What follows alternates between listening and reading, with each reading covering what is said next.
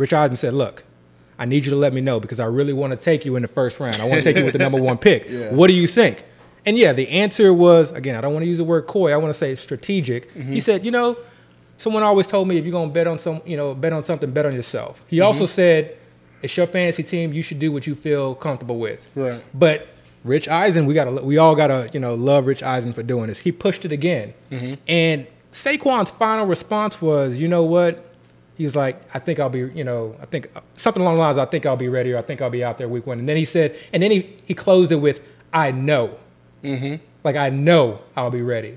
So again, don't take my word for it. Don't listen to a quote and then run with it. Things are going to get blasted on Twitter. We've talked about quotes before in the past. If you can go back, especially if it's a short clip, put it in context, go listen to it, and then you decide whether or not it's important or not. Don't rely on what I tell you. Don't rely on what you see on Twitter. Go back and listen to it, and then you decide that versus what you've seen, with the video and any information that you've heard or not heard.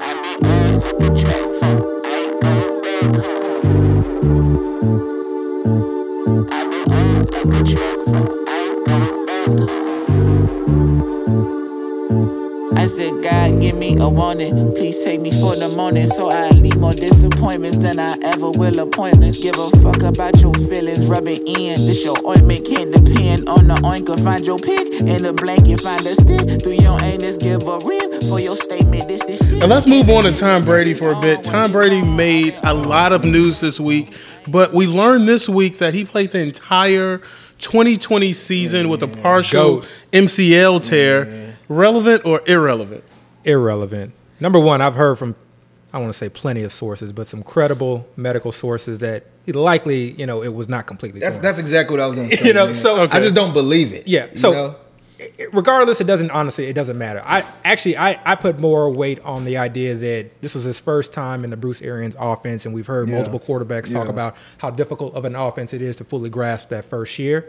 So the fact that he was, and we saw those struggles earlier in the year, and then we really saw him take off. Right. So to me, I just see Tom Brady as someone. Okay, he's got another year in the system. We didn't see a major fall off. That's always a potential, but we didn't see it. And he's getting Antonio Brown now. An entire offseason now, really kind of again entrenched or familiar with the playbook. He's getting back all 22 starters from the all 22 starters, and they get O.J. Howard back. Yeah.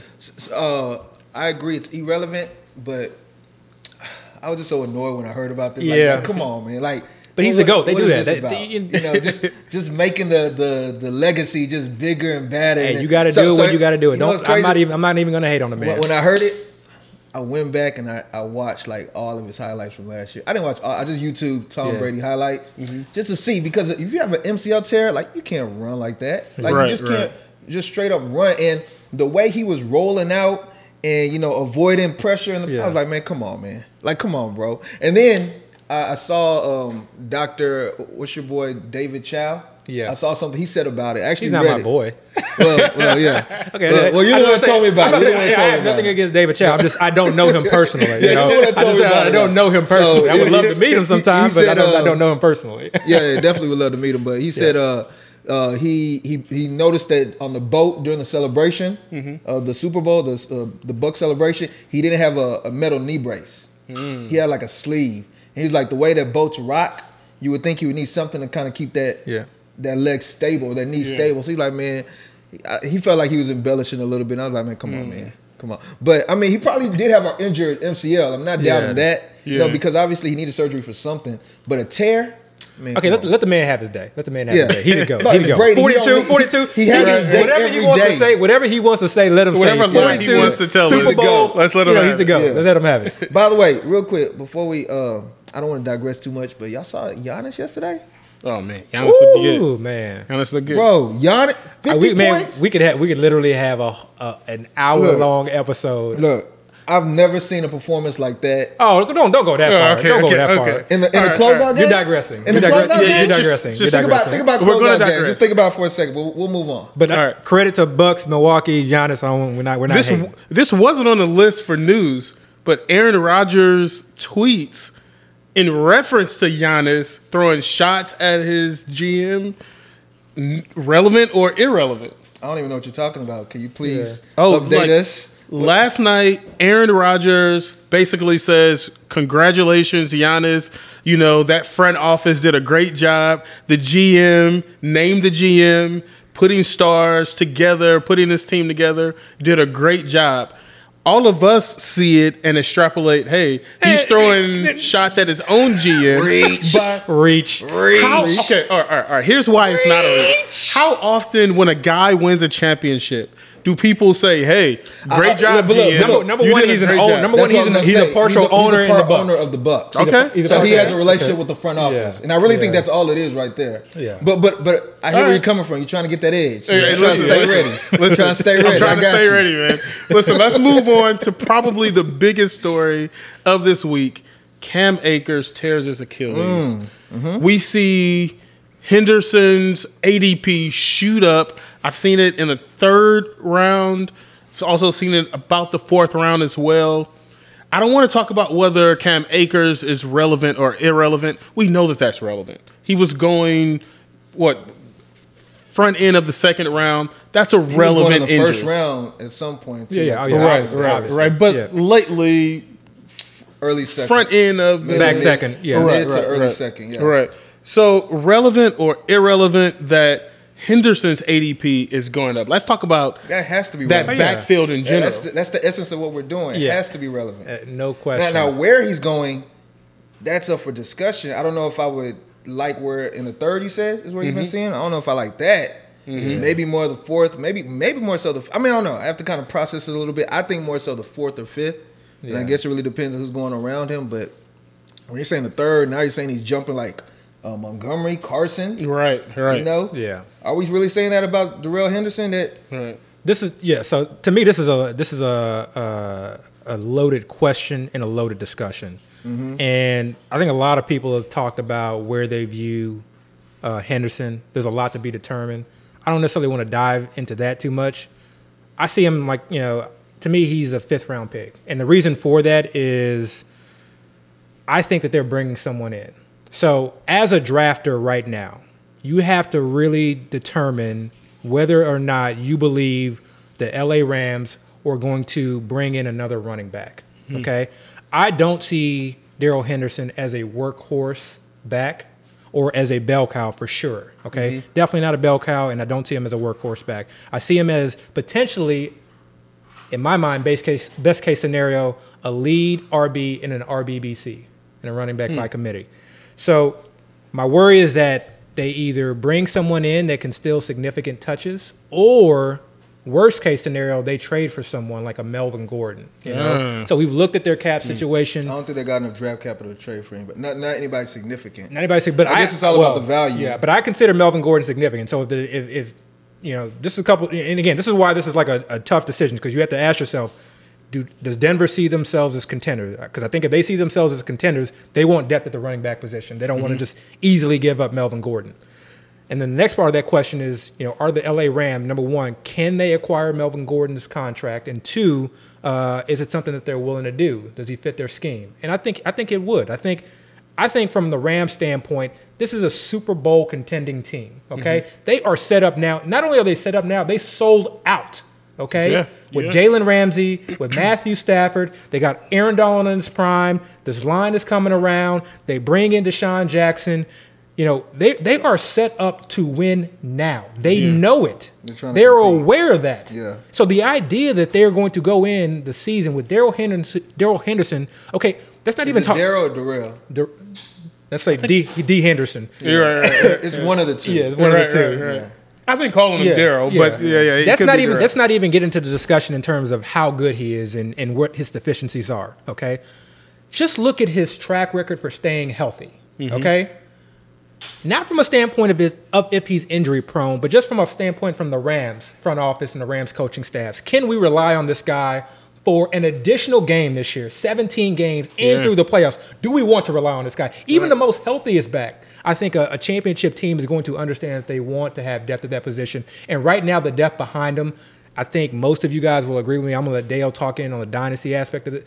But they're a bunch of Jags. And not only aren't even Jags. They're special teams players. So I think they're going to have to bring in someone regardless. So if they bring in someone who takes in between the 20s work, early down work, or at least splits that role a little bit, Darrell Henderson still has value. To me, that's where his upside is. 5th, maybe back into the 4th. It depends on kind of how you start. But if they bring in someone like a Melvin Gordon who can play third down, or someone who can take goal line work, you know, if you bring in an Adrian Peterson, you know, maybe he takes goal line work. You bring in a Le'Veon Bell, maybe he takes some, you know, some third down work. So there's just a lot in play there that makes it very tough. So he's already, you know, a question mark as far as, you know, what is this Rams backfield going to look like week 1? And then, again, from just an actual talent standpoint, I don't think they view him as a workhorse and definitely not a bell cow back. So for me to be able to reach to the 3rd round to take him with the limited upside, for me, that is too high. And let's not just touch the surface there, because I feel like in the group chat, we kind of talked about why, or you talked about why you don't believe Darrell Henderson is that bell cow running back. Yeah. Let's kind of touch on that for a second. So at no point did we ever see him just sort of kind of take on a full workload. Even when Cam Akers was hurt, we never just saw them just give a full workload to Darrell Henderson. It was only really, I think, when Malcolm Brown and Cam Akers were out. He was always getting like 30 to 40% of the workload. And then when Cam Akers was healthy, as soon as he was, and remember, he had a rib injury at first, and then towards the end he had an ankle. But a rib injury is significant. That's a pain tolerance thing. You can't just go in and just get past it. So they kind of worked him back in. But once Akers was healthy, he saw the majority of the work. And then they trusted Cam Akers with the third down work. And if we just listen to a lot of the off-season, call it fluff or call it whatever you want, but if we listen to all the chitter-chatter, is that a word? Chitter-chatter, whatever. Yeah. Okay, chitter-chatter throughout the offseason, you know, to me, they were always talking about, okay, Cam Akers is really, you know, learning how to pass block. He's really, learning about, how to be a 3-down back. He's really, it sounded like the Rams running back coach was really kind of taking him under his wings. And then Sean McVay was also saying, things like there's nothing that he can't do. The sky's the limit, et cetera. All the talk was centered around Cam Akers. I think both from what I gleaned from the, quotes from the organization and the coaching staff, as well as from the beat writers, I don't think there was a question that Cam Akers was going to be the guy, I got you. They drafted Darrell Henderson. Mm-hmm. Darrell Henderson in the 3rd round in 2019. Okay. So, yes, they saw something there, okay? And I think they saw something with Gurley as well, obviously. But he didn't really do anything throughout his 2019 season. Call it, injury, issues with injuries, or whether, I know he had a lot of issues sort of kind of learning, their running scheme and learning the offense. But he didn't get a lot of run. But they saw him every single day in practice and on the field. And they felt a need in 2020 with their first pick. I know it wasn't a first round, but they didn't have a first round. But with their first pick to take another running back. So let's talk about that for a second. Dale, you're our dynasty guru. This not only has like ramifications for redraft leagues. Let's talk about dynasty as well. We haven't talked about dynasty enough. What ramifications does this have on dynasty? Okay, before I get to that, thought he was gonna let me go. Let's rewind and let's talk about everything that Abby was just stating, because I need to put some things in context. He's right.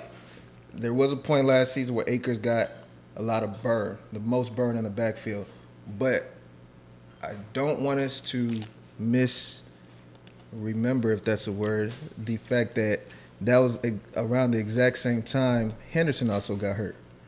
Henderson had a knee injury in week 13 that I do recall lingering for pretty much the rest of the season. And then he actually had an ankle injury or some kind of foot or some kind of injury in week 16, which ended up putting him on IR. So it's like when Akers was healthy, Henderson got hurt, and when Akers was hurt, Henderson was healthy. So it was weird. I think there was only a few games where all three were active, because I even think Malcolm Brown at some point had an injury issue.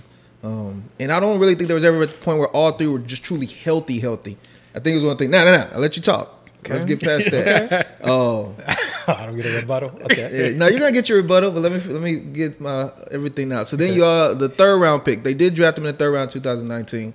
Darrell Henderson. I don't know what to say. Darrell Henderson. I'll say like y'all been saying. That 2019 draft actually was one of my favorite running back prospects in that draft. I watched his tape at Memphis, and it's funny because when I told people this at the time, I was like, man, this is one of the first or only highlight tapes I've ever seen where every single highlight was him taking it to the house. Like every single, it was like, you see some other highlights of a great run, he get tackled, pushed out of bounds, or, just something flashy. I don't think I've ever seen a highlight tape where every single play was a touchdown run. And he wasn't grinding through the hole or anything. He had a good holes made for him. But I was still like, wow, this is kind of impressive. That's the year at Memphis where he was actually the starter over Tony Pollard, the Cowboys backup running back, who was also pretty talented. And I don't want us to also, and I don't know if I mentioned this, but if I didn't, they traded up for Darrell Henderson. There's somebody that they felt like they needed to move up in the draft. I don't know what the trade was for. I don't know if they gave up draft capital or draft assets or a player or something, but they felt like, hey, we need to move up in this draft to secure this player's services. So to me, when I see things like that, especially in my dynasty lens, I look at that as this is a player the team coveted at the time. I don't know what happened after that. I don't know what happened prior to that, but that day, draft day, they felt like they needed to make a move to get him. The next year, they did get Akers. And they used significant draft capital in the aspect that it was their first pick in the draft, mid to back end second round pick. But I'm assuming here. Nobody really knows. I haven't seen a quote or an interview, but for me, they didn't trade up to get Akers. I do feel like Akers kind of fell to them. I look at it more of a luxury pick. Akers was one of the highly touted running backs in last year's draft. And, with that talent, most of the other running backs, I think A.J. Dillon was the only one that hadn't gone by then. But all the other talented running backs have been gone then. So, I'm one of those people that I believe, man, talent is talent, no matter who you got. If you see talent on the board and they can help your team, even if you have somebody that's an incumbent that you like, if you see somebody that's better, go get your guy. I do believe Akers was a superior talent, and I do believe they felt like he was going to be the guy this year, like the 3-down back. I do see Henderson is going to be more of a depth piece, a utilized depth piece. Like we said before, teams ain't really having true workhorse backs. It's always going to be some form of committee. And Henderson was going to get his piece of the pie. Nobody argued that. You can even see in drafts prior to the Akers news, Henderson was being drafted anywhere between 7th to 10th. And I've seen some pieces regarding the idea that they were thinking about involving Henderson more in the passing game role. That's something that he did well in people lately, and we purposely didn't want to talk about Akers because we felt like there was a time everybody was talking about Akers. I guess it's kind of irrelevant now if we would have done it, but there was a time where we were seeing people put a little bit of water on the Akers hype for whatever reason. I didn't really dive into the statistics or the reasoning, but I do know it's valid reasons. So, but again, that's water under the bridge now. I do want to point out the fact that once they lost Malcolm Brown and go into the season, so as of last week, they were considered one of the youngest backfields in the NFL going to this season. Again, Henderson was drafted in 2019. He was their most experienced running back on their roster. That's insane. And this is him going into his third year. So that was the second most experienced was Akers. He was a rookie last year. Well, I guess you could say he shared that, and we could talk a little dynasty. They also have a few other running backs that. Again, I'm in Dynasty, so a lot of waivers tend to be running my Dynasty leagues on Wednesdays. So a lot of people were aware of these players, and they were picking them up. You have your Xavier Jones, who was actually an undrafted running back from SMU. Talk about funky. We'll get to him. Xavier Jones, who's an undrafted running back from SMU out here in Dallas last year. So he came in the same year as Akers. They have Raymond Calais, who also is an undrafted guy. Special teams. Yeah, he wasn't really hyped up too Yeah. much. Nobody really paid attention to what he's doing. Yeah. They drafted a guy this year in the 7th round, a white boy named Jake Funk, Jacob or Jason Funk. Caucasian. Okay, I'm sorry, Caucasian. I'm sure there's a difference. We respect all here. I don't even remember what school he went to. Do you know? New Mexico, Maryland. maybe? Maryland. Yeah, Maryland. The Terps. So he was pretty. I watched his tape. He was producing, but his style was not my preference. I felt like I was looking at like a young, smaller Peyton Hillis. You know, That's exactly. That's a great No. comparison. So you got to come up with someone just because Yeah. Peyton Hillis is white and Caucasian. I know. That to I me know. seems a little. I know, but did you Just like not right. But did you like watch not him? very shifty, No, I- north and south. Okay, Chris, number you one. watched him? Yeah. Was he Peyton Hillis to you? No. He was Peyton Hillis. No. He was. He is, Okay. He's a I very couldn't north and shake it. south Look, runner. but you're right. I don't. You're right. I I hear know where you you come I from. don't No. like those comparisons. No, first of all, Let me think. first of all, I love Peyton Hillis. Peyton Hillis, I think, won me my first championship. No, Peyton Hillis was cold. Peyton I Hillis like won me Peyton my Hillis. first championship. I Oh got my it. God, I Now love he's Peyton bragging. Hillis. He's the only reason. Bro, No, that but- doesn't hey, brag. wait. I'm not knocking Jake Funk because, Yeah. like he was saying, like tell you Funky. about Funky. Funk is actually my favorite guy in the whole But backfield. I know the only reason that I'm saying that is because I feel like that's disrespect to Peyton Hillis. Not that I think Funk is terrible, but I was not all that impressed. Okay, you know, you turn on the Maryland film from. We'll let you get to how you Okay, feel okay, about it in a okay, second. Let me okay. finish. Yeah. And then also they signed a rookie, I think like a week ago, Mm-hmm. Otis Anderson. Maybe the son of the New York Giants. Yeah. Running back from back in the Small day. guy. He's Small. Special team 5'10", player. under 200 pounds. Yeah. Yeah, special teams, scat back type guy. So he's not a real threat to the backfield. So who's your favorite out of all of them? It's Funk to me, and there's a few reasons why. Again, that north-south running style. He's a no-nonsense runner. He's the type of guy where you give him the ball, he's not gonna shake. He's gonna get. Between the tackles, He's gonna running. get what's there. I had the perfect comp. Okay, and this makes 100%. Remember the Rams Super Bowl year when Gurley started to break down. Who did this team call off of their couch? Oh man. C.J. Anderson. Yeah. Oh, yeah. that's He a good reminds me a Yeah, lot of that's a good C.J. Broncos. Anderson. Yeah, yeah. And I can see, Yeah. so like, yes, I think I can see that. Yeah, so you know what? They yeah. probably see him like that too. Yeah. So we've heard the beat writer. I think her name is Jordan Rodriguez. He's memorizing beat writer. That's what's up. She's excellent. She's absolutely excellent. So I'm not discrediting anything that she says, but she reports that she's going to report. But she basically alluded to like, look, and it's a valid point. We have an entire training camp, but we have preseason games. They may just decide to see how this group does, and if they feel comfortable, roll with this. That's actually what I was going to With the say squad. as well. Before I don't agree with that, but I do think there is a chance that they might say, you know what, we're just going to go with what we have. You know, Yeah.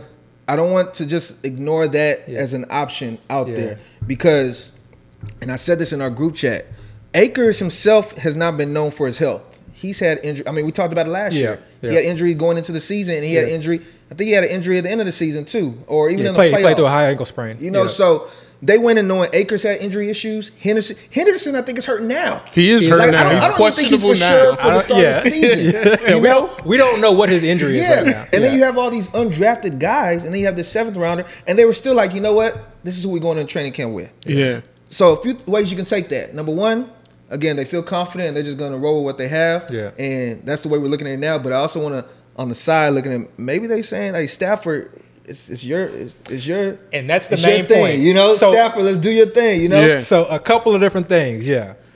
One, this is an organization that has shown us that they're comfortable pulling somebody right off the couch, which means, to your point, they may just say, let's roll and see what we got, okay? If we don't like what we have, then we'll call Adrian Peterson off the couch. Yeah. We'll call Le'Veon Bell off the couch. Yeah. Duke We'll Johnson. call Duke Johnson. Yeah. Duke Johnson would be the Johnson's preferred. right there. He would be the Right. preferred option in my You know?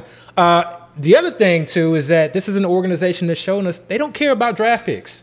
Right. And they're Not at in all. win mode now. Those draft picks Now. aren't important. Right. Yeah. The crazy Running thing is backs aren't expensive they, right they now. can't even trade more first-round picks Yeah. because they've traded the maximum they Yeah. would allow them to trade. Yeah. They have to wait till Yeah. next year to trade the next first-round. So they got pick, second round picks. So and running backs aren't that expensive right now. So that's that this is again an organization that just made trade for someone. I've thrown out Kareem Hunt. I know it's unlikely. To me, it makes all the sense in the world. If you want to win a championship right now, I know you said for Cleveland they want to keep the depth. Why would Cleveland give up Kareem? Because they got Chubb. I don't think they would give okay, him I know. Yeah, but I'm not gonna go. That's kind of wishful thinking.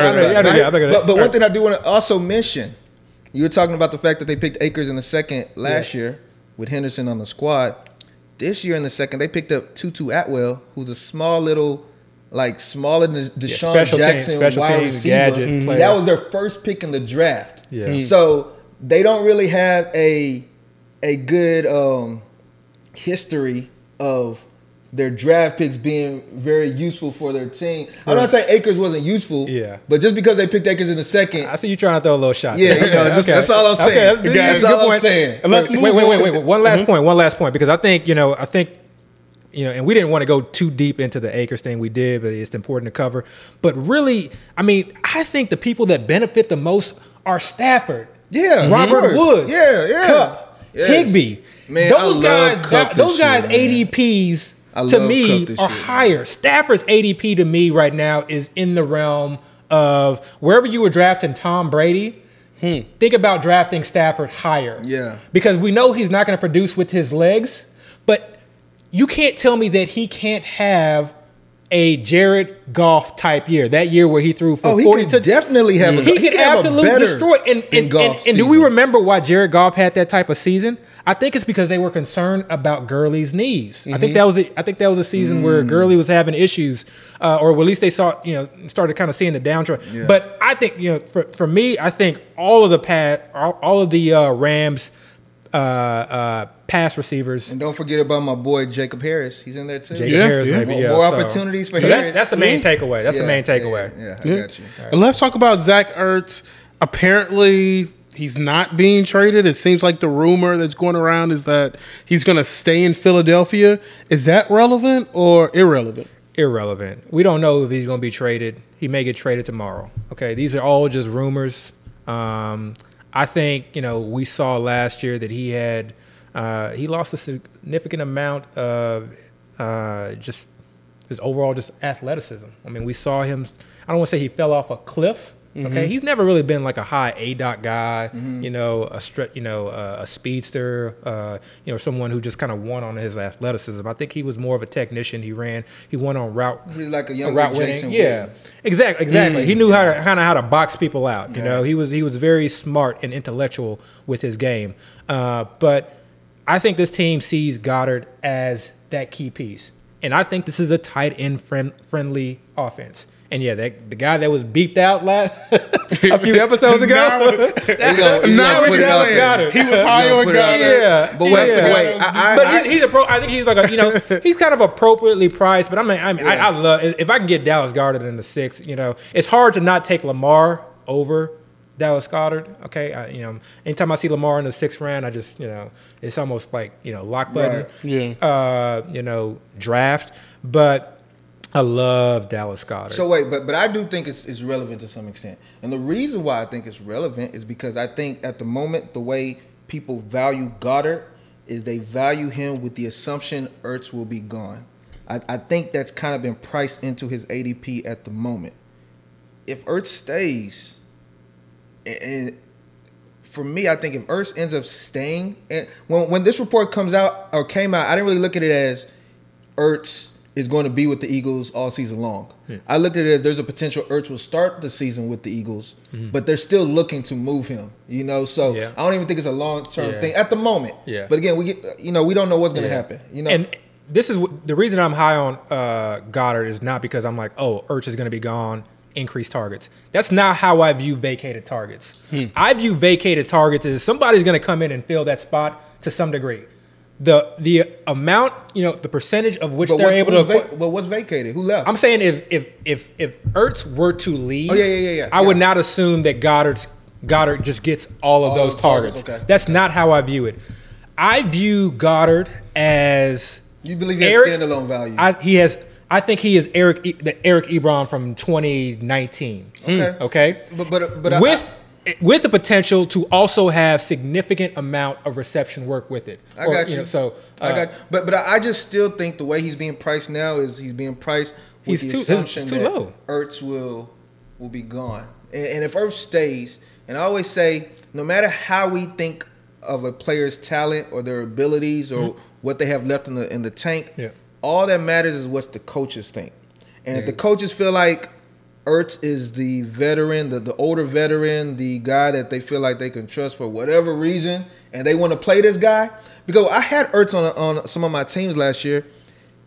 Again, I think he became more of a Jason Witten, so it wasn't about him being athletic, but he just wasn't getting the type of targets that I'm accustomed to see Ertz get, especially with Goddard being gone. They started using the other guy, the tight end. He was like a waiver wire darling one year. I don't remember his name, but he had like a good 2 or 3 weeks where that was when one of them was injured. Yeah, it was Goddard. Goddard was hurt. Yeah. So that's what I'm saying. The other guy was getting all this work. So they re-signed him, and I think and that's who I see kind of filling that void. If Ertz is moved, yeah. But I honestly just see. I look at this team.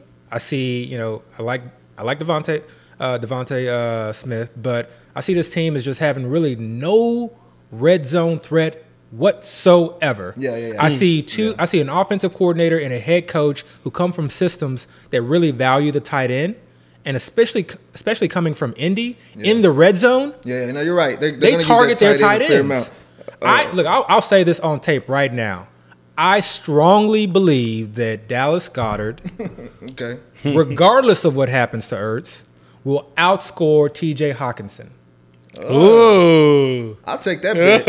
I'll take that bet. I'll take that going there. Hey, I will take that bet. Okay? I will take that bet. All right.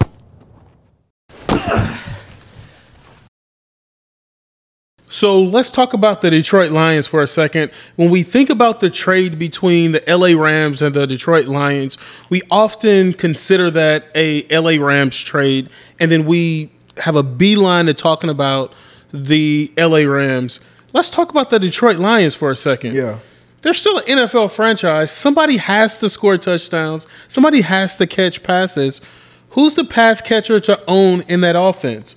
Okay, I'll take this because I definitely did want to talk about this for a while. I think everybody just totally ignoring the line. And I get it.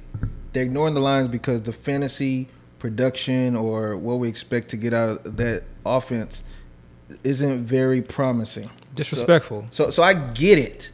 But I think when people look at fantasy, they're so caught up in the high end or the obvious choices that they kind of just forget that the other choices also score points. They're also going to play football games.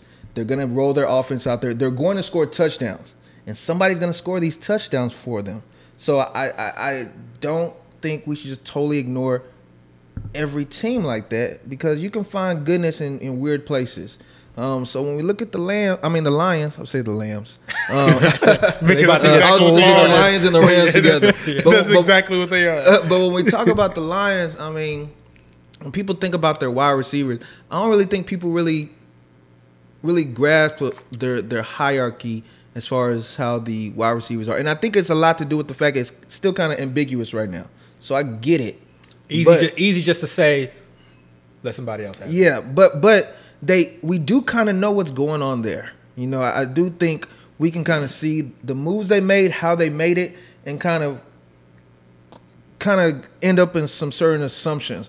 Number one being, I think their number one wide receiver is Tyrell Williams. Okay, in drafts, I think there was a time, and I still think there's a time now where people think Brashard Perriman is the number one wide receiver, and I get it. He's the flashier guy. He's the guy that was drafted in the first round not too long ago by the Ravens. He's the one that, as of recent, we've seen him produce. Last year was with the Jets. Didn't produce much. He was injured, but he produced a little bit with the Jets. The year before that, he produced with the Buccaneers. Yeah, he finished strong with the Buccaneers. Yeah, he finished really strong with the Browns the year prior to that. Yeah. So people recall those flashy moments and say that's the guy. But the reason why I say Tyrell Williams is the guy is because, simply they paid him more. They gave both of them similar type of contracts, and they paid one more than the other.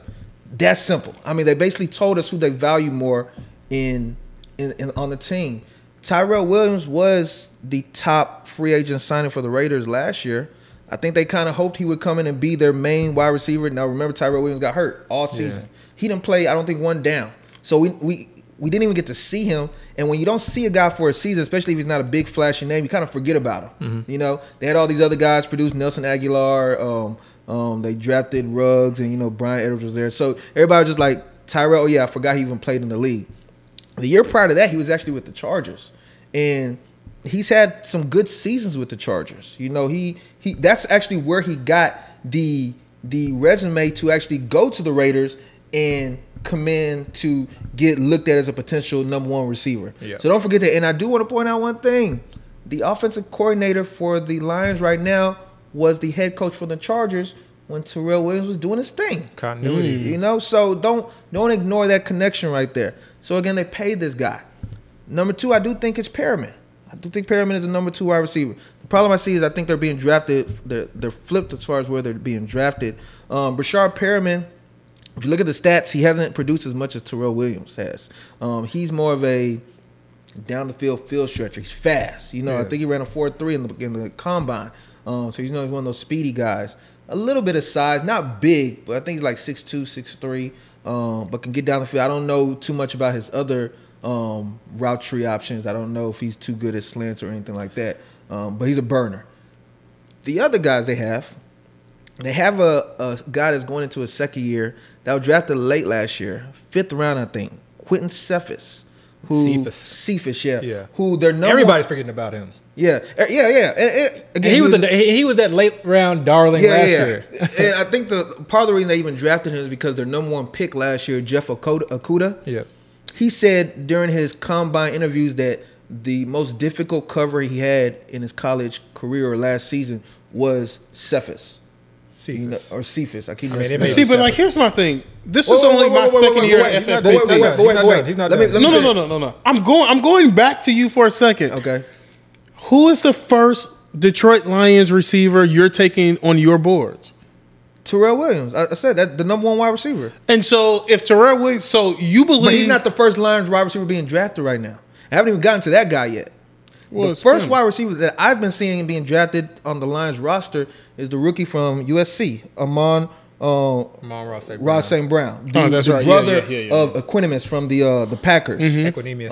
I'm messing up everybody's name. These are some tough names. Equanimous. I know, every guy be Amon. spelling You these. used to like medical terms. yeah. and, No, like, I mean, their stuff like dad. that. Their dad was like Mr. All their Universe brothers or have something. kind of Yeah, interesting names like that. they're That's all kind of like the that, thing to do. yeah. But everybody's drafting him high because he has. In college, he was a flashier guy. At USC, I think he was the number 1 wide receiver they had last year. Yeah. So everybody remembers how talented he was there, and he's a talented guy. He's a But the slot problem receiver. I have with he was drafted in the 4th round. He's a slot receiver. You know, yeah, he's a small guy. I mean, he's not tiny. Yeah. But he's not. He's a slot guy. You know, Yeah. that's where he kind of profiles. Yeah. And I feel like if they really believed in this guy, they wouldn't have waited that long, and other teams would have probably saw him as far as being talented. Now, another guy they do have is another rookie. I don't even remember this rookie's name. Another flashy kick returner type guy.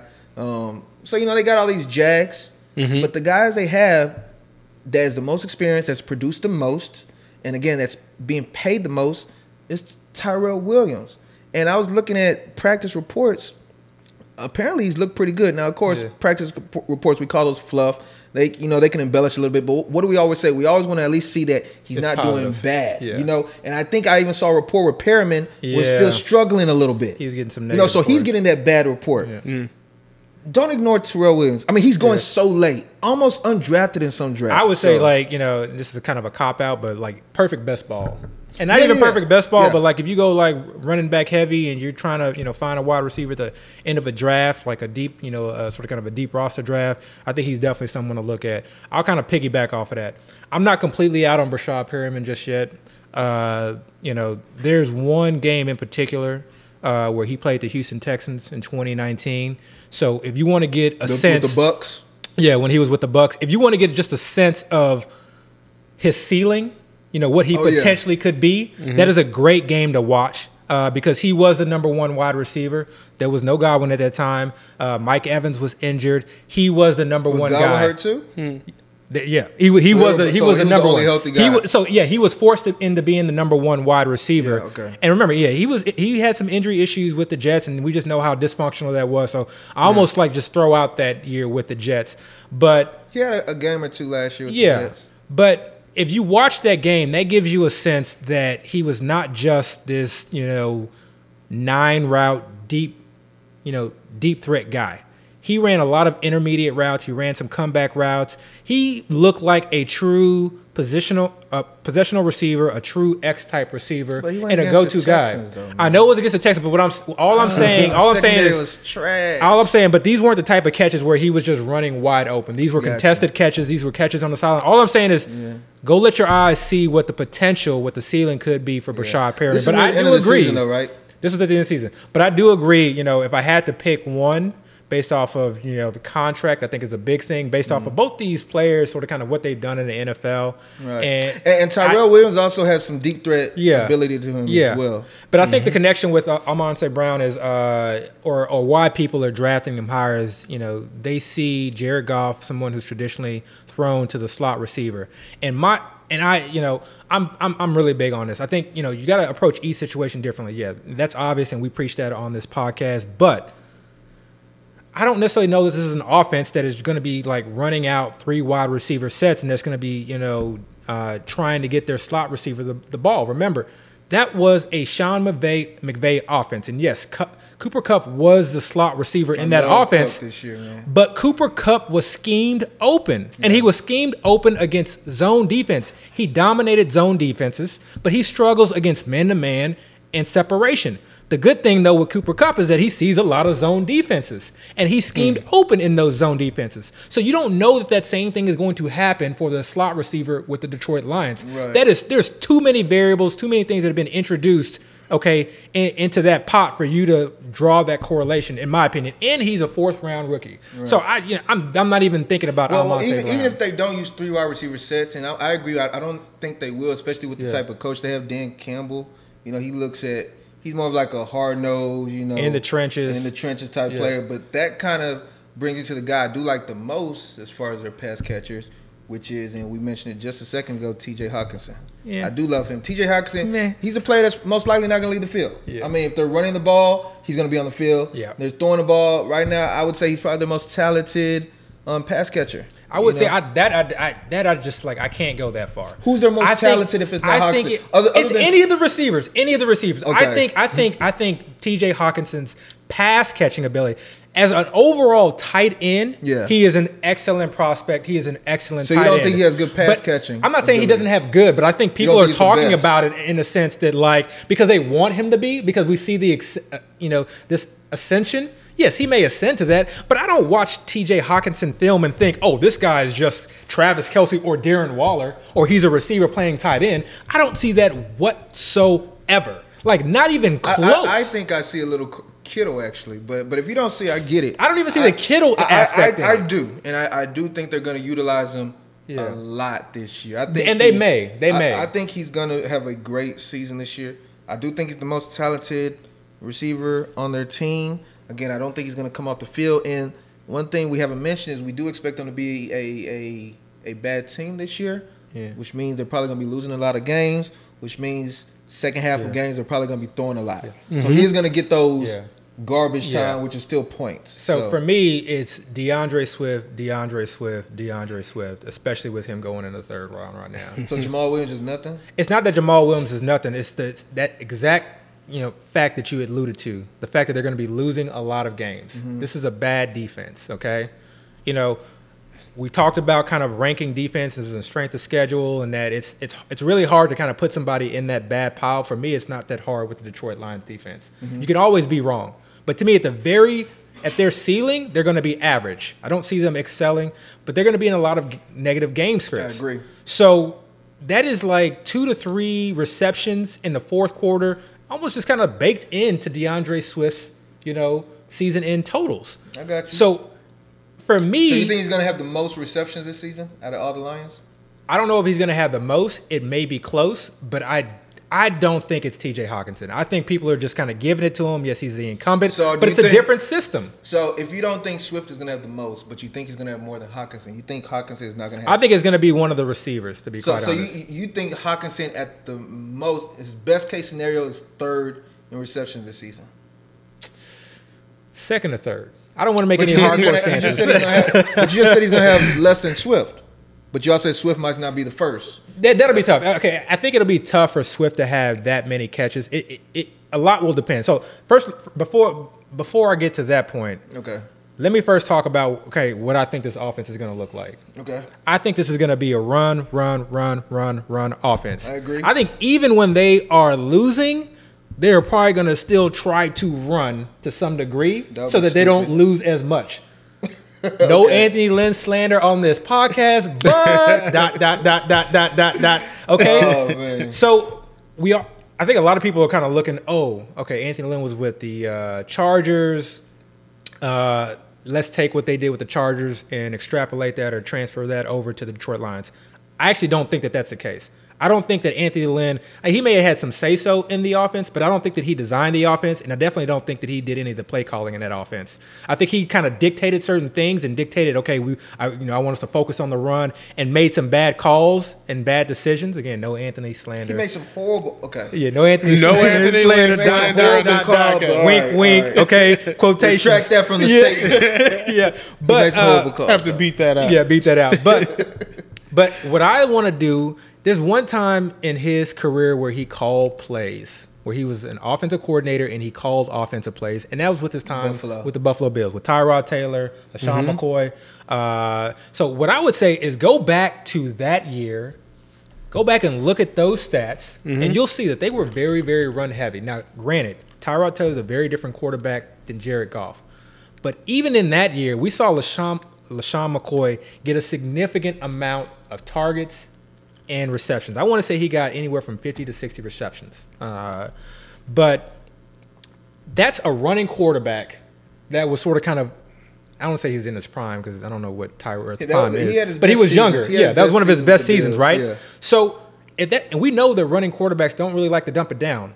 What is Jared Goff? Jared Goff is an immobile quarterback, okay? Yes, they have a great offensive line, but we talked about it. We haven't talked up their wide receivers. We've talked about their wide receivers, but likely they're going to be, again, in negative game script situations. They don't have the most elite or even the best wide receivers or above average wide receivers.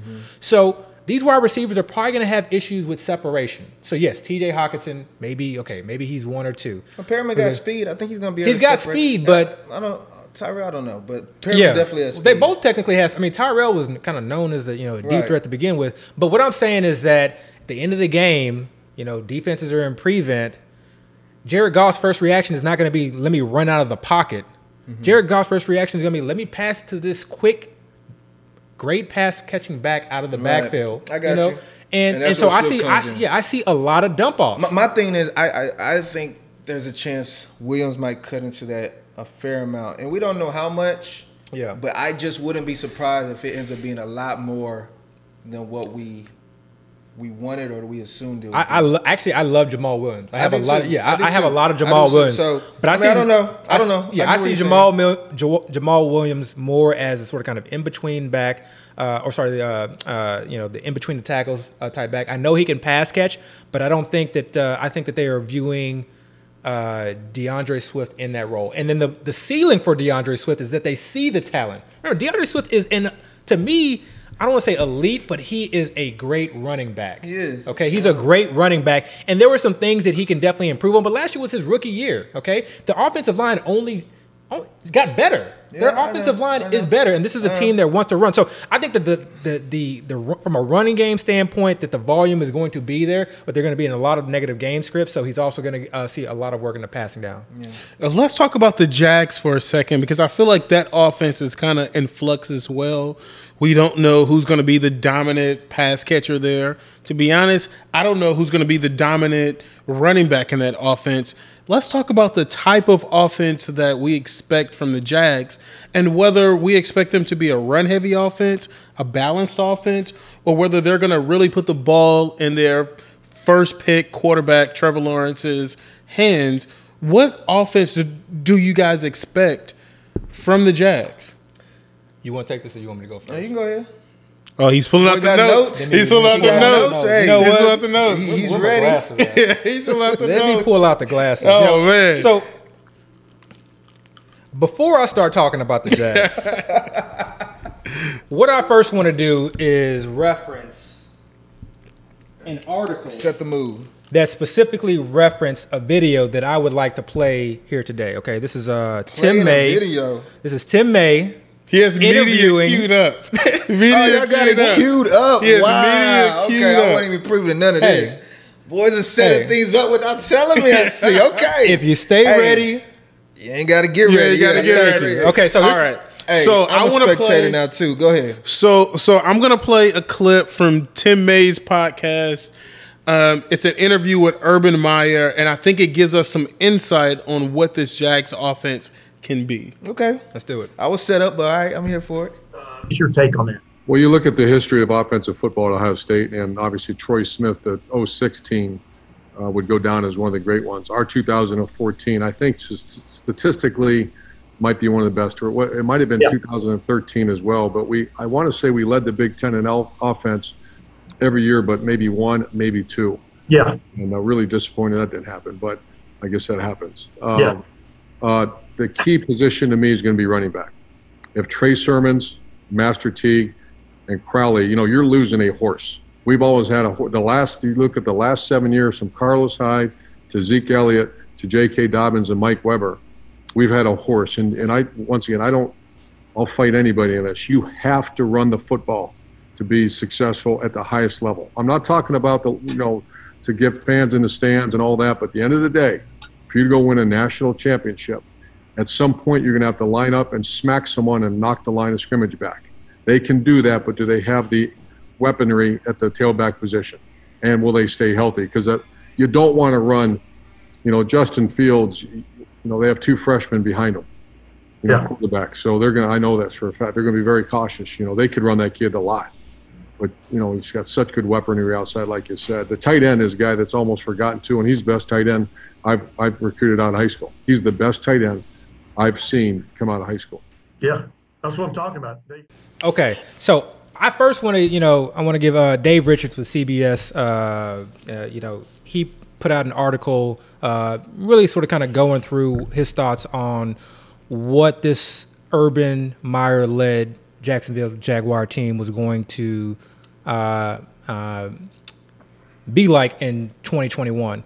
And I think the article is great, and it's sort of kind of his opinion, but he referenced that particular video or that particular podcast, and I think hearing it in context, and that with just sort of kind of my deep dive into what Urban Meyer has done throughout his collegiate career has kind of led me to what my understanding of what this offense is going to be. Okay. And this is obviously with the caveat that, we don't know. Okay. So we know Urban Meyer is coming in as a head coach. He has specifically said that he is not going to call plays, but he did allude to saying that basically my vision or what I want this offense to be, or that he's going to have a strong influence, in terms of, how this offense was going to be run.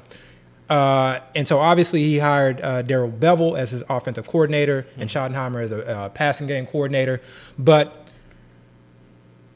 when I go back and look at Urban Meyer's history, okay, excluding 2008, I think that was a year where he was suspended for a few games and he gave up or play calling duties. You mean Urban Meyer? Urban Meyer, yeah. In gave college? up. Yeah, in college. To Jason Day. Yeah, to Jason Day. He was more run heavy every single year pretty much than he was pass heavy, meaning the ratio of run plays to passing plays, it was, I think, something along the lines about 55% to 45% run versus pass. And obviously that fluctuates a little bit, but for the most part, he was more run heavy than pass heavy. And yes, I know game script comes into that. If you're blowing people out, you're going to run more, etc. But just keep that in mind, okay? Pretty much throughout his collegiate career, he has had a running quarterback or a mobile quarterback, dating back to Alex Smith, Tim Tebow, Barrett, okay? Up until the point of Dwayne Haskins, who I don't consider really a running or mobile I quarterback. don't consider it. He's not a Dwayne mobile quarterback, okay? And that was the year in 2008 where they passed Or more. not traditionally. No, he's just not a mobile quarterback. Right. So that's the year where I think, again, he gave up play calling duties, but I don't necessarily know that was the main reason why they started passing more. I think he was a part of developing a scheme that was tailored and perfected to Dwayne Haskins' skill set, which is more the passing game, okay? So what I see is an offensive-minded head coach who is going to tailor the offense to and towards his best offensive skill players. And right now, his best offensive skill player is Trevor Lawrence, okay? We just heard him. He said, I will fight anybody on this. To succeed at the highest level, you have to run the ball. Yes, he runs a spread offense, but this is a run-based offense. And so I think what he wants to do is he wants to spread the field and create an environment to where his running back is running against a light box and his quarterback, who is mobile, can run RPOs and hit quick hitters, slants, comebacks, what have you, basically closer towards the line of scrimmage, occasional shot plays here or there. But I think this is an offense that is really going to be, I don't want to say run heavy, but it's going to be more centered around the run with that West Coast offense style, running a lot of RPOs. But what does that lead? So I think in my mind, having said all that, I think there's one player that's just being absolutely disrespected currently, okay? It is not DJ Chark. It's not Laviska Shenault. It's not James Robinson. Just say the dude, man. Come on, man. It's not Travis Etienne. It is Trevor Lawrence. Okay. It is Trevor Lawrence. Think about this. Think about the offenses that Urban Meyer has been in and what those running quarterbacks have done in those offenses. Think about the offensive weapons that he has done. We didn't hear the entire pod, but he basically alludes to he wants explosive players and he wants to create an environment when he gets those explosive players in situations to succeed, to take it to the house, obviously. We have ETN. You have Laviska Shenault. You have DJ Chark. You have Marvin Jones who can stretch the field, okay? And then you have a good running back in James Robinson, and you have a quarterback, #1 overall pick, who has wheels and has an arm. We've been sort of kind of wrapping our heads around, okay, who's that late round quarterback to go after? And we talked about our boy Trey Lance. And I love Trey Lance, and I still love Trey Lance. But we've seen Trey Lance's ADP significantly rise. Before, when we were getting him in the 15th round, now we're seeing him go in the 11th, 12th round. And that's tough. That's a tough price to pay. Early in the draft season, we were seeing Trevor Lawrence go that high. I mean, I was seeing him go as high as the 9th round, okay? And we've seen his ADP significantly drop towards the 15th round now. So I'm starting to make a pivot where I don't necessarily want to spend that high draft capital on a Trey Lance necessarily. And I am really opening up my eyes to the idea that Trevor Lawrence has the potential to ball out. And I'm going to leave you with this. That Jags O-line. Wait. Is this what you was saying? Hey, let's not go there. Okay, let's not go there. Let's not go there. But yes, answer is yes. But that Jags O-line they've got some potential. Okay, on that. I think they're experienced. They're experienced. They're bringing back their whole offensive line has started at least 2 years. Yeah. The last 2 years in the NFL. So they've got skill on that offensive line. Yeah. They've got legitimate weapons at the skill position. Okay. They do. They have a bad defense. Horrible defense. They play the Texans twice. They play the Titans twice. And they overall just have one of the easiest schedules of any team that I've seen this year. Remember, they had the worst. They had the worst record in the league. Okay, yeah. And I don't know. Vegas has them as like 6 or 6.5 to. That to me is just that's more wins. That's more Texans disrespect than anything else. But I don't even see them winning that many games. Yeah, I see them lose. Basically, I see them losing a lot more games. I'm taking the under with that. So they're going to be in a lot of negative game scripts. Again, this is a you mobile. took the under with 6 wins. Yeah. 6.5 wins. Yes. 6 wins. Yes. Let's not digress. Let's not digress. Yeah. Okay. Okay. to me, this is a young quarterback. What's going to happen when that pocket breaks down, or what's going to happen when he sees teams in prevent? Instinct is going to kick in. He's going to run, and there's going to be design runs. There's going to be design RPOs. Okay, It's going to take off. he uses his quarterback near the goal line and in the red zone as well. There's going to be options there. I think we are potentially missing the boat on someone you can draft very late. Okay, Trevor Lawrence. I agree with your overall conclusion, Yeah, let me speak but on it Dale, real quick. no. Okay. No. I'm going to you, Dale. I agree with your overall conclusion. Yeah. But Dale, did they draft a quarterback with the number one overall pick to be a run heavy offense? I mean, I don't think he said they were going to be run heavy, but I don't think so. Run centric. Well, that's kind of what I mean. San Francisco drafted a quarterback in the top round, and they're going to be a run heavy offense. So, yeah, and I so don't real think quick, we expect real quick. Garoppolo or Trey Lance to necessarily be Real slinging quick, it around. I just had a main event not too long ago, and Lawrence was actually drafted the same round or the round after Lance. So they were still kind of going. Now maybe as of recent things have changed. But ADP has Trevor Lawrence going after Trey Lance. Yeah, no, he was after him. It's Yeah. just I was saying they were drafted like very close to each other. I recall thinking that. But as far as the answer to your question, so the way I look at it is, first off, yes, Urban Meyer probably does feel that way. To dominate in the NFL, you have to run the ball successfully. By the way, go ahead and play my clip now. This is a perfect time. No, What clip? I don't have no clip. I was like, we got you. So Urban Meyer might believe that. And to some extent, I feel like most coaches probably do believe that. But there's one thing as far as what you want to do, and there's another thing as far as what you're going to be able to do.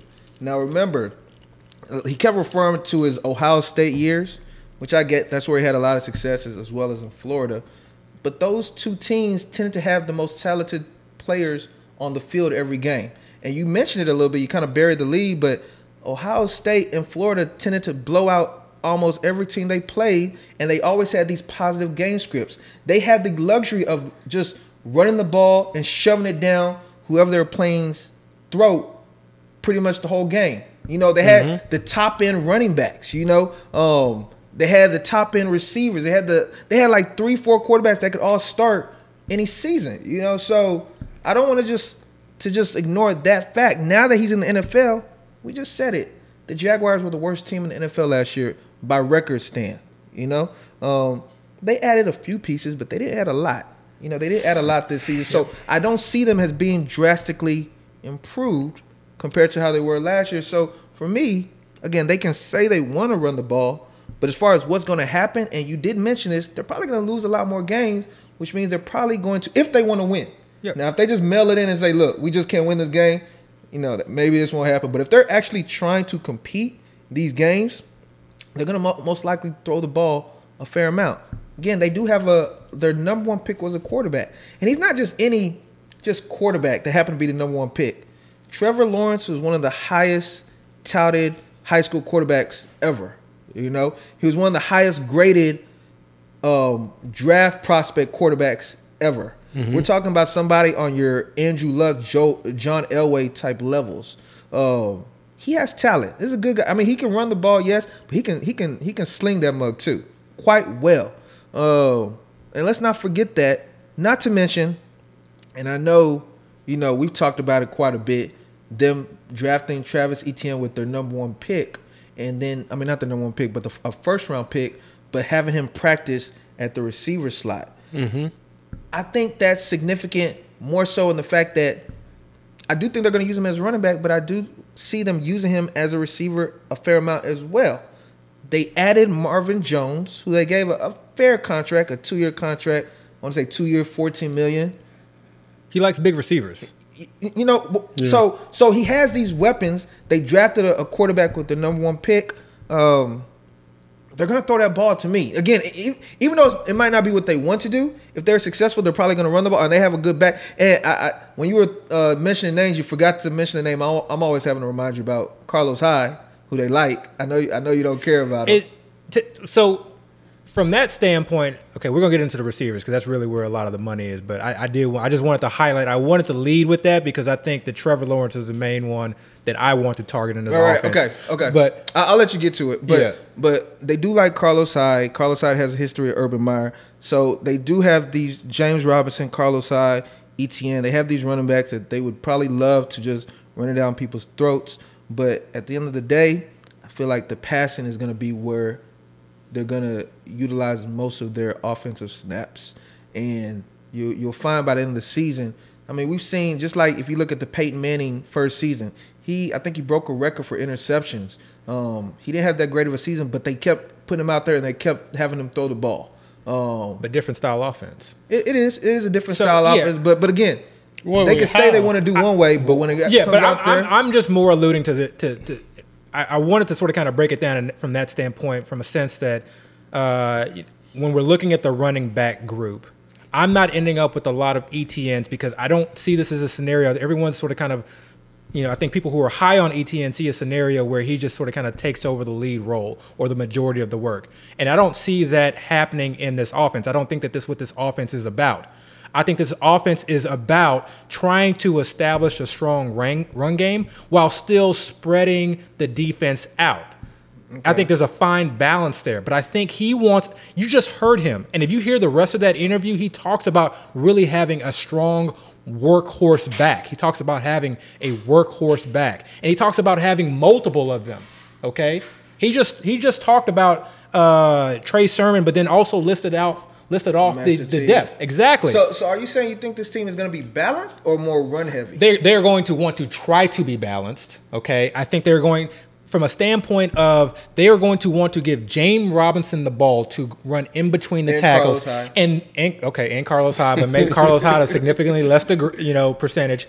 But ETN will definitely, I think, have value. So I like seeing ETN, like if I go wide receiver heavy and getting him in like in the 5th round with that upside, with the idea that maybe he does take over. So I was looking I was looking at a little bit at ETN and kind of the news surrounding him. They did mention they wanted him to be a slash player. And when people saw that, I don't know if they specifically said it, but they compared that to the way he was using Curtis Samuel, my guy Curtis Samuel, and Percy Harvin, who were both actual running backs in college. But Curtis Samuel, they mentioned a stat where he actually ran or received the most targets in college that year for a running back. So I can see them utilizing him in that role, but still having him, run the ball. And they ran the ball. So check it. Percy Harvin's offensive coordinator in Minnesota and Seattle was Darren Bevel. Absolutely. Darren Bevel's, I don't know what to make of Darren Bevel. Okay, I'll say this. I think he's average. He's been in some good situation. Okay, he was like with Brett Favre. He was with Russell Wilson. Then he ended up in Stafford. That whole Detroit situation, I don't want to hold too much against him from that. That was just a bad team. Right. But I don't know. It's hard. In my mind, Darren Bevel is more of a run-based, run-centric offensive coordinator. He did have that one play call, that infamous play call in the Super Bowl. Which one? The Malcolm Butler interception? Where he called that. He called that. But that's because he had. I think that's a big play call. I don't know. From what I've seen, I heard it was Bevel. Okay. But he had a close relationship with Russell Wilson. But I don't think Bevel is bringing his in offense. Playing favoritism or something? I don't know. I don't think Bevel is bringing in his offense. I think this is definitely going to be. No, I agree. I think it's the Urban Meyer offense. But again, you read up on Urban Myers and you kind of listen to a lot of his interviews. He does preach and talk about, okay, like this is not a dictatorship. Okay, when I bring in offensive coordinators or even defensive coordinators, it's a think tank. Okay, and we want to maximize our talent. So I think you have to look at their best player, which I think is Trevor Lawrence. And how are they going to utilize him? And the fact, again, he's not like, Lamar Jackson style, but the dude has wheels. And I think to not utilize him in RPO, play action pass, rollout, design runs, like I see that. And then when the pocket breaks down, remember, he's still a rookie quarterback. As great a prospect as this is, he's still a rookie quarterback. So when the pocket breaks down, he has the wheels to move. And also, I don't want us to talk about the Jaguars without talking about the guy I actually like the most on their offense, and that's Laviska Shenault. I did mention Marvin Jones. They also have DJ Shark as receivers, but I'm a big fan of Shenault. So rank the 3 wide receivers. Shenault, and then who are the other 2? That's how I see it right now. You know, Okay. so for me, it's Chenault. I've been following him since he was in high school. I mean, this guy was a beast in high school. I think they referred to him as LeBron James of wide receivers in college, his early season. Big, strong running back type player. You know, he can actually be a running back. He's fun film to watch. Yeah, he could be a running back. I mean, he'll catch the ball. He'll try to run you over. You know, he's not afraid of, or he doesn't shy away from contact whatsoever. And it looks like he's still learning the position. You know, he looks like he's still trying to figure out how to run routes the right way. And if he gets that, he can be a special player. I will tell you this. I was not on the Chenault bandwagon. I wasn't on the DJ. I wasn't on any of their bandwagons to be quite honest. Okay, I thought there was just a very, like we usually talk about, ambiguous wide receiving room. But going back and watch the tape, I actually thought he did an excellent. I won't say excellent, but a great job at route running. To me, he is more the short and intermediate route runner. Right. And I see him as like a big slot receiver. Right. Remember, this team has no tight end. Okay. Right. So that's another reason why I wanted to sort of kind of talk about the spread offense and getting your best players in space. Because as a big slot receiver, you can have Marvin Jones sort of kind of run deep dig routes. You can have Shark. Shark is a speed guy. He can kind of clear things out. But you can have Chenault just come in and run these drag routes, these slant routes, these quick out routes. So for me, like, I've come around and I do see him as that, the best Jags receiver to own, and he's going at a nice price. I don't think he's going to see like a significant amount of the targets, but I think he's going at a nice price. I do want to mention this. Last year, his quarterbacks were Minshew and who was that other random quarterback? Glennon. Was Glennon? Okay, and they had another random quarterback that was that was his quarterback for his rookie season. Now he's getting one of the most highly touted prospects ever. I really can see him just, taking off. It's gonna be tough. There's a lot of mouths to feed in that offense. I just It see is it. a lot of It's mouths. really just three. This is why I'm hesitant. This is why I'm hesitant. You just said 3, it's 4. This is why I'm hesitant on Oh, you mean ETN? Yeah, on ETN. This is why I'm hesitant on Chenault. I don't see him just having a significant target share. I don't think he's going to be running a lot of deep routes. I think it's going to be a lot of short and intermediate stuff. I don't know how much he's going to do in the red zone. I think it's going to be tough for him to have wide receiver 1, high end wide receiver 2 upside. So I like him as a wide receiver 2, but you can draft him now as a wide receiver 3, wide receiver 4. Oh yeah, you can give him a good value. Yeah, so I do think he has the potential to be what you're saying. Yeah. He might struggle to excel. I think he can probably excel in all of those things. Yeah. And if he does, with the type of talent he has, he can be a very special, major asset for your fantasy team. And again, he's being taken late, like wide receiver 2, early wide receiver 3. Yeah. With that type of talent, and he's going into his second season, you usually see a big jump. Second season, third season, things like that. So That's it's fair. to be determined. That's fair.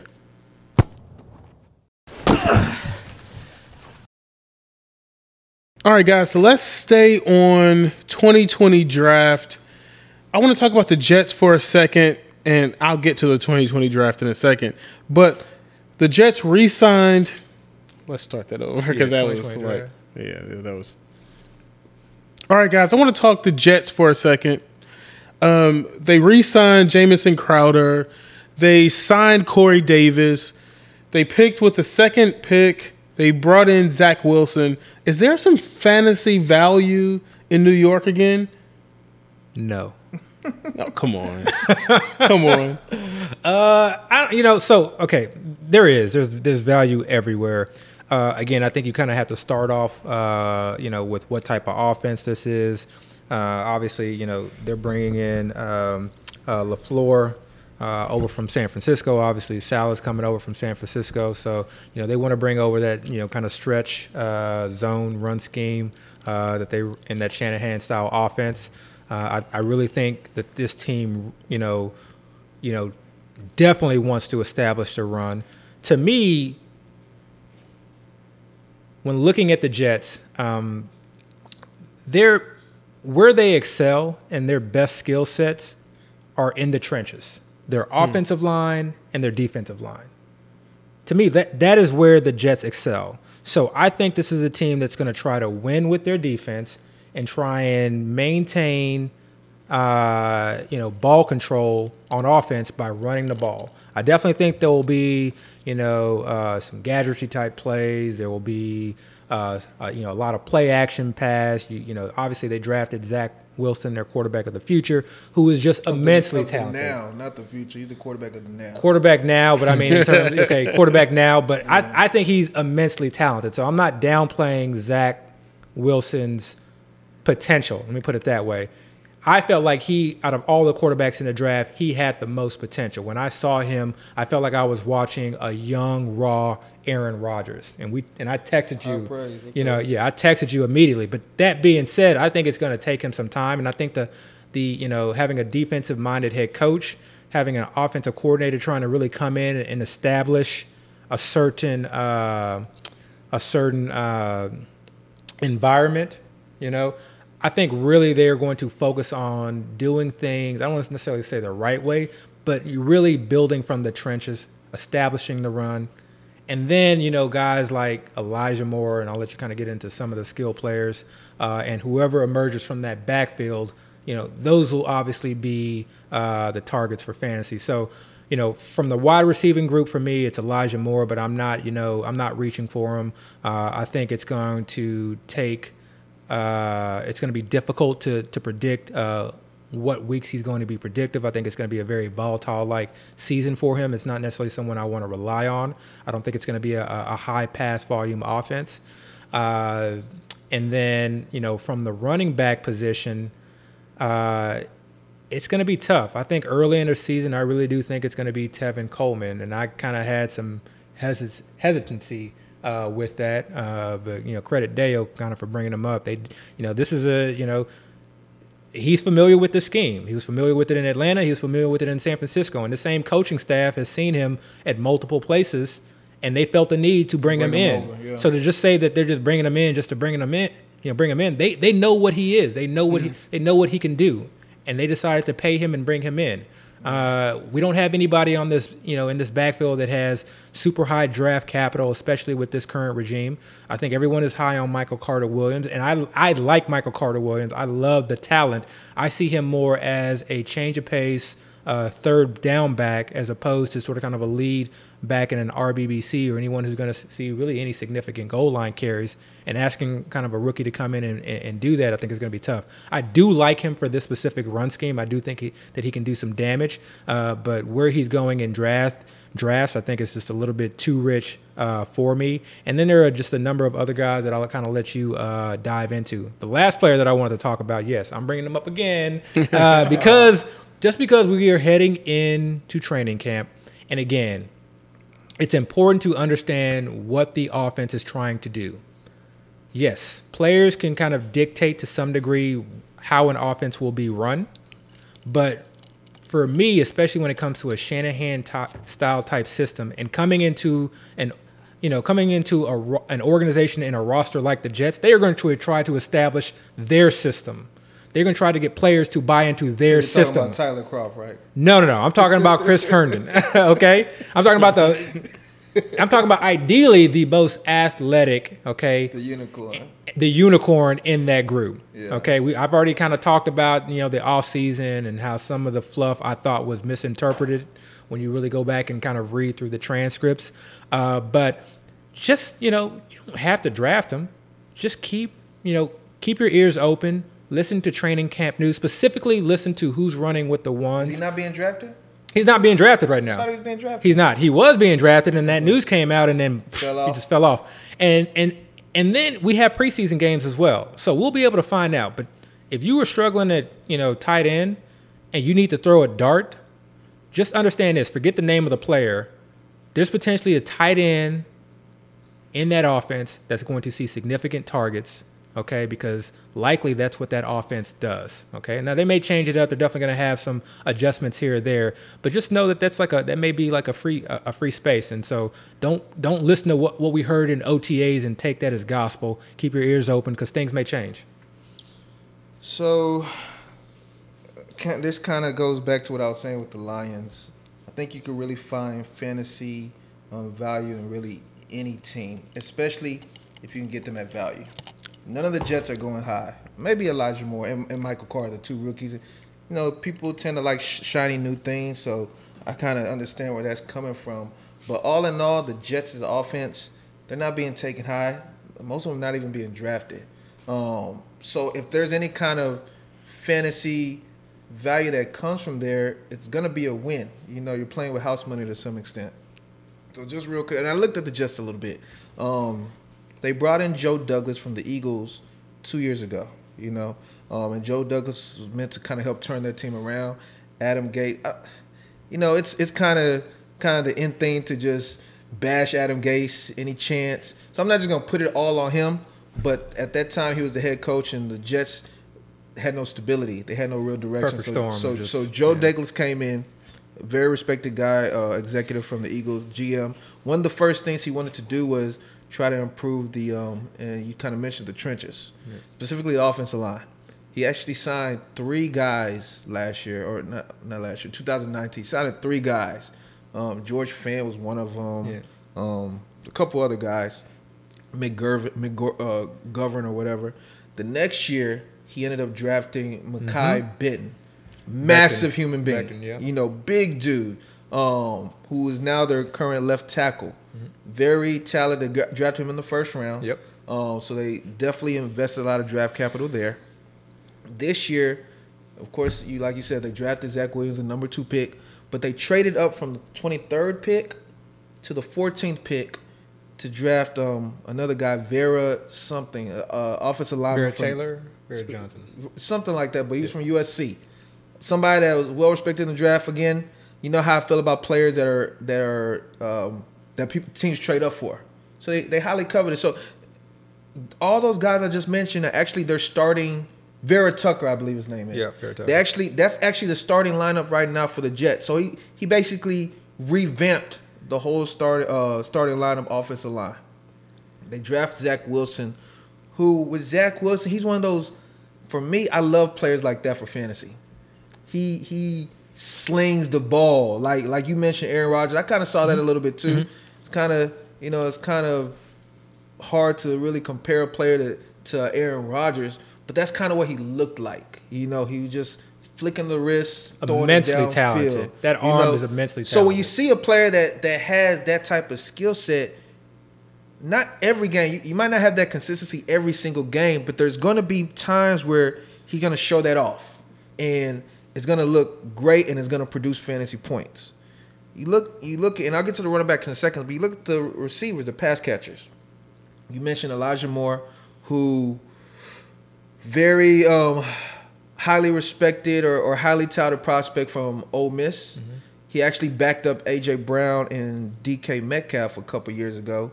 Once they left, he kind of took over the main guy. A.J. Brown actually said he was a better player than him. The infamous Twitter video. Yeah. So A.J. Brown really respects him. Yeah. A.J. Brown really respects him as far as his talent level. And we've heard nothing but great drum beats all offseason long regarding his practice. But it is report. OTAs. Yeah, it's OTAs. So we've heard all these great things about him. They also signed, they gave a big bag to Corey Davis. $12 million per for 3 years. I think 3-year contract, $37 million or something like that. Overpaid. They probably did overpay. but don't forget, Corey Davis was a top 5 draft pick. And he should not have been. About 4 years ago. And he should not have been. Yeah. I mean, we don't know. We don't know what happened. No, I know. Yeah, we don't know. Corey Davis cannot separate to save his life. He had talent. And at the time, nobody was saying, whoa, what are y'all doing, Titans? Y'all shouldn't have drafted that guy that high. Yeah.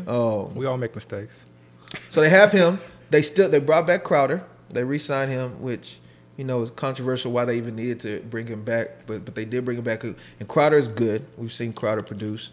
They drafted Denzel Mims in the second round last year from Baylor. A combine beast. And one name that kind of gets swept under the rug that people kind of don't pay attention to is they signed from the Jaguars Keenan Cole, who I've actually heard has been doing pretty well as well. They actually like him a lot. So they have all these new weapons, revamped offensive line, this quarterback that's not afraid to throw the ball. And then you got these running backs that are all kind of like, ambiguous backfield, if you will. You mentioned Tevin Cole, who's my favorite for the reason you mentioned. Mm-hmm. I don't know if he's going to end the season as the top guy, but I do believe he's going to start the season as the top guy. That's key. Tevin Coleman, he's had injury concerns, but Tevin Coleman is not old, very fast, and he came from the system where Matt LaFleur is coming from. He's one of their top signings, so they like him. It's that same phenomenon. Like, we want to just sort of kind of discard, what we consider the old or the veteran player because there's new guys come. It's a bias, and we all do it. I know I do it. So, like, we want to like Michael Carter Williams. We want him to take over. Right. So we got to basically discredit and downgrade the other guys. And I'm not even that big on Michael Carter. I have my reasons for that, but he's talented. I watch his tape. He looks great. Share the backfield with Javonte Williams. Yeah. I just don't know if he's going to come out day one or even early in the season and just take that job. They you can see they trust Tevin Coleman to some extent. They still got Ty Johnson, he's young. I think he's been in the league a couple of years. They got LaMichael Pirine. Yeah, these are Jags, but what do I always say? It doesn't matter what we think. It matters what they think as far as coaching. They do see these players at practice. These guys might look great at practice. Yeah. Do whatever they do on Sunday. So they have him. One name that people forget that actually I feel like you should kind of just pay attention to is Josh Adams. I think that's his name. Because he's the biggest guy. Yeah. He's the only big guy that has. He was productive as a rookie for the Eagles. Yeah. And then he actually had a good, not great, but he produced a little bit last year for the Jets near the end of the season. Maybe even Ty Johnson didn't look that bad. That's what I'm saying. That offensive line will make some of these Jags look decent. And every guy we just mentioned, except for the rookies, and maybe Corey Davis, you could take late, if not at all, because they'll probably be on the waiver wire. We didn't even mention that. Yeah. Their 2020, 2019 pick, LaMichael Pirine. I did mention. Okay. But again, he's a Jag too. He's Samaje Pirine's brother or cousin. Yeah. So they got, and then the tight ends. Well, the tight end, let me say your unicorn, Chris Herndon. I know you. But don't I'm not going to ignore Tyler Croft, who's getting burned with the first team, as well as Ryan Griffin, former Texan. Yeah. So they have all these pieces, and they're going to most likely be losing games. They're in the same division as the Bills, Josh Allen. They're in the same division as the Dolphins. They're the same division as the Patriots.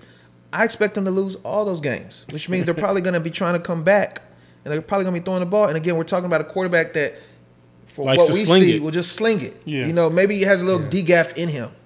So I wouldn't be surprised if we look back at the end of the season and say, wow, these Jets actually, there's a lot of fantasy here that we could have utilized, we could have drafted and probably would have gave us that edge that we're always looking for. Remember, always looking for that edge. Yeah. So definitely don't ignore the Jets. Yeah, the Jets make me want to vomit. It always does. It never feels good. But not even that. Like I think I don't know. I don't want to draft. I mean, Let me ask you this: if you take away the name of the team and their jersey, it's not the name of the team. I'm looking specifically at their roster. Okay. Specifically at their wide receivers, I should say. I think any running back that has a pulse that starts and gets carries and touches could potentially be of value. Okay. And again, their wide receivers may be weak, bye week fill-ins here or there if some people get injured. But for me, for the most part, it's going to be volatile as hell trying to figure out. It might be. It's a quarterback. Remember, as talented as I think he is still pretty raw. He had one good season in a very, very weak conference, and the year before was just a turnover machine. Yeah, he was. Okay? He has a lot of mechanic issues that he needs to work out. So they're playing, and not only that, they're playing in a division and they may be behind a lot in the negative game scripts, but that New England Patriots defense, we've already talked about it. They're going to be legit this week. That Miami Dolphins defense, especially the secondary. I just mentioned is going to be pretty the good. Buffalo Bills defense, especially their secondary defense. Yeah. It doesn't matter if they're down. They're not going to be like, and these are divisional games. So they're not going to be just like, but remember, you can have this trash. You can have this. But remember, none of these players that I'm mentioning, you're drafting high, if not at all. I know, but I'm saying I feel like I can still find better value on the wide receiver. I think Corey Davis. I think the way you really should approach it is if we see week one and they actually show something, because people kind of feel the same way you feel, and I to some extent feel that way as well. As far as when you think about the Jets. So I think if they have a fairly okay week one, I don't think everybody's just going to jump on the bandwagon immediately. All I'm saying is, since there's a path that you can kind of see, if they show it early, don't be afraid to take that slight leap of faith. I guess that's my issue. I don't see a pass. I see like literally a roadblock with a bunch of But warning if you see them shine week one, if you see them shine week one, or you just say it was just a. The problem is okay. Say this Who scenario they plays playing out. week one? The Panthers. Say this. The Sam Darnold revenge game. Say this. It's the Panthers. Yeah, it's the Panthers. Okay, so it's a simple. It's a pretty good matchup. But to me, that's going to be Say this scenario plays out week one. Okay, whoever the running back is does well. Okay. Say Tevin Coleman just comes in. We've already established that I'm okay with the out. running Okay. backs. My issue is with the receivers. Okay. Because if Corey Davis goes out and has 8 for 75 and a touchdown, no way I'm trusting that. I would need to see that for 4 weeks in a row. Okay, but by that time it's going to be too late. But I know what Corey Davis is. Okay. So you wouldn't even just add him to your roster and just have him be on your bench? Corey Davis, no. Okay. I don't want to say it like that, but for the most part, no. Because I also know how talented Elijah Moore is. Yeah. So I could very much see the next week Elijah Moore. I hear you. And But then we know if you're saying you have to wait 4 weeks, and then you might consider it, by that time, if all that is happening, he's going to be long gone. Yeah, he's just anything going could to miss happen. it. Anything could happen. And that's fine. Anything could happen. That's fine if you miss it. I could win another third title. I mean, literally anything could happen.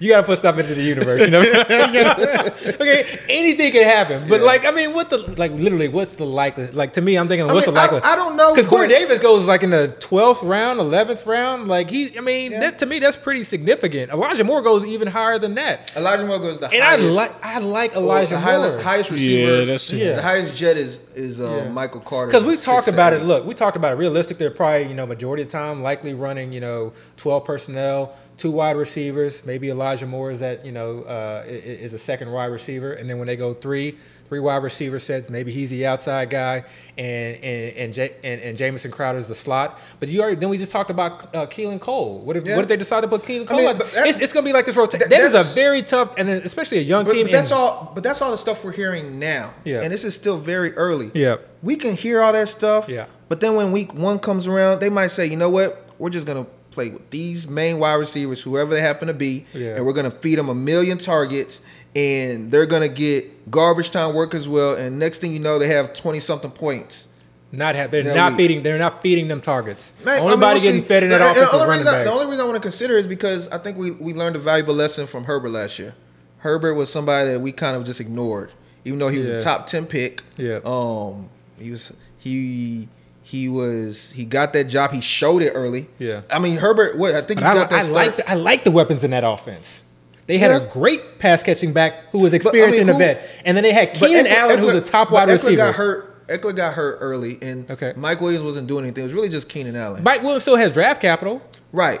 But they had Keenan Allen, and they had Hunter Henry. Herbert was doing his thing last year, and we kind of just those first couple games we just kind of ignored it. I get it. There's just so many quarterbacks in the league that Zach Wilson. I mean, I don't know. I guess maybe I have blinders on, and to your point, I take ready. everybody into consideration. Yeah. Exactly. Just be ready. Yeah. So we don't have to get ready or whatnot. All right, so I want to talk about talking about backup running backs. We spent a lot of time talking about Darrell Henderson. Let's talk about handcuff philosophy. Do you guys? That's like Kels. Right, Kels. Sorry, go ahead. Right. Let's talk about handcuff philosophy. Do you guys often handcuff when you have one of these top echelon running backs? Do you guys handcuff often, or do you just you know what? I have him. I'm going to trust him to go the distance. So, when it comes to handcuffing, obviously this is like a volatile, controversial subject. Mm-hmm. Is it? I really do think it is because you have, but to me, it depends on how the draft is going. It depends on who the handcuffed is. It depends on how comfortable or how confident I am in my team. Mm-hmm. But this is what I will say with handcuff. This is, I think, the most important thing when it comes to handcuff. First, understand or think to yourself, I'm taking this player as a handcuff. Okay, so let's use the Cam Akers situation. Mm-hmm. Okay. I'm taking Darrell Henderson as a handcuff, and I'm taking him in X round. Mm-hmm. Who are you taking him over, okay, to get this handcuff? Because the next question you need to ask is, if Cam Akers is injured, what is the value of Darrell Henderson? And I think that's oftentimes a conversation or a thought process that we don't really delve into. I didn't. I didn't go through all these scenarios. When I was drafting Darrell Henderson, D. Henderson. When I was drafting D. Henderson, in my mind, I was thinking, okay, Cam Akers goes down, I potentially got a league-winning running back, just automatically assume 3-down running back. But then as soon as he went down, now, like, all of these different thoughts went through my head. I was sending text messages about they got to trade for Melvin Gordon. They're going to pick up. Immediately, my thought was he's not a 3-down back. And so now I need to kind of rethink my process. Now, Darrell Henderson was going a lot later in drafts, and that's why he was one of my favorite handcuffs. So I was fortunate enough with some shares of him. And I think, like I said, I think he's going to have value. So I think if you got him late, you got some value out of that. But that, to me, is the key in drafting a handcuff. So I always like to get handcuffs that I don't have to spend significant capital on because you don't know what's going to happen. We see Pollard as one of the earliest handcuffs going. He is the most talented. He is in probably the best offense with one of the best offensive lines. So if Zeke does go down, I do see a scenario where he is the 3-down back. Okay. Now I don't necessarily know that he can hold up an entire season because I always hear this argument, Pollard would be better, but is Pollard better over 17 games? So if Zeke goes down late in the season, then that's perfect. If Zeke goes down early in the season, then how comfortable do you think are you with the idea that Tony Pollard is going to get 3-down work, bell cow work the entire season? Maybe. I think so. But when I actually think about it, am I really that sure that they're not just going to bring someone in? So do I want to take the chance of drafting him in the 9th, 8th round? Right. And with the idea that if Zeke were to go down in training camp, now I have me a bell cow back, but he may not end up being a bell cow back because they bring someone in, okay? And I'm not saying that's going to happen with Tony Pollard, but I think you need to think about that with each handcuff that you're drafting. So I like to not waste a lot of draft capital on him because I think a lot of those later picks, it's a luxury pick, okay? Yes, it's a game, potentially a season-winning pick, but it's a luxury pick, and a lot of these guys just don't hit. And when waiver wires come around, when injuries come around, these are often the guys that get dropped first. And a little kind of side note and tip, these are often the guys that I'm picking up. So I added this question to like this show because I know that you guys think about handcuffs differently. So Deo, I'm now passing the question to you. Like, what is your philosophy on handcuffs, and do you handcuff in drafts? Totally anti-handcuff. Because I see it, I feel like they handcuff because they want to have insurance for their higher pick, probably their first, second round pick or whatever. And that's what handcuff is you have one guy and you're handcuffing him to another guy to kind of be there in case something happens to your first guy. If you really look at it at face value, to some extent, it's a straight up hedge. You're basically saying, I'm picking this guy because if this guy goes down, then I could use this guy. The problem I have with that is you're basically assuming or preparing as if this guy is going to go down. Because if this guy doesn't go down, then where's the value in this handcuff? If I don't see standalone value, where if I'm in a pinch, I can just play this guy, or this guy, I can see him, even being a backup, he can still give me some kind of points. I really don't even want this guy on my team. Because, say, for instance, last year with Pollard, you have Tony Pollard on your team. Zeke played every game last year except for one. It was a valuable week. I would think it was week 14, 15. It was very Go ahead. Because I know he knows the exact week. Very valuable. It was very valuable. But you were keeping this guy on your team all season long, never, ever able to play him. And you only have 20 rounds in drafts. Every pick can be extremely valuable. So if you have a guy on your team, and when people do pick these handcuffs, they have a hard time dropping them too. It's like, just in case. Because you spent so much draft capital like on next him. week, he might actually be useful to me. Yeah. So you just hold this guy all season long, but you're never truly able to play him. He takes up a roster spot. You can't even pick up somebody else that you like. When you have to kind of deal with bye weeks, you have to decide, okay, am I going to drop this guy for a bye week replacement? Am I going to consider even playing this guy that probably won't give me anything? So I don't really see a true value in saying, okay, let me have these players that I'm gonna utilize only if something goes wrong. Because another thing, if something does go wrong with that first pick, your team is probably in trouble anyways. Yeah. You know, it's like, Yeah. it's like, okay, you can put a handcuff in there and he can still produce and give you something, but we're trying to win the big thing. You know, we're not just trying to be competitive or just trying to skate by. All right, guys, this is episode 8. We are over 2 hours right now. All the Man. time. Listen, We this have is- fun though. Yes, this has been a great episode. Episode 8, 1st and 15. Thanks for listening, guys. Like, subscribe, rate. We're out.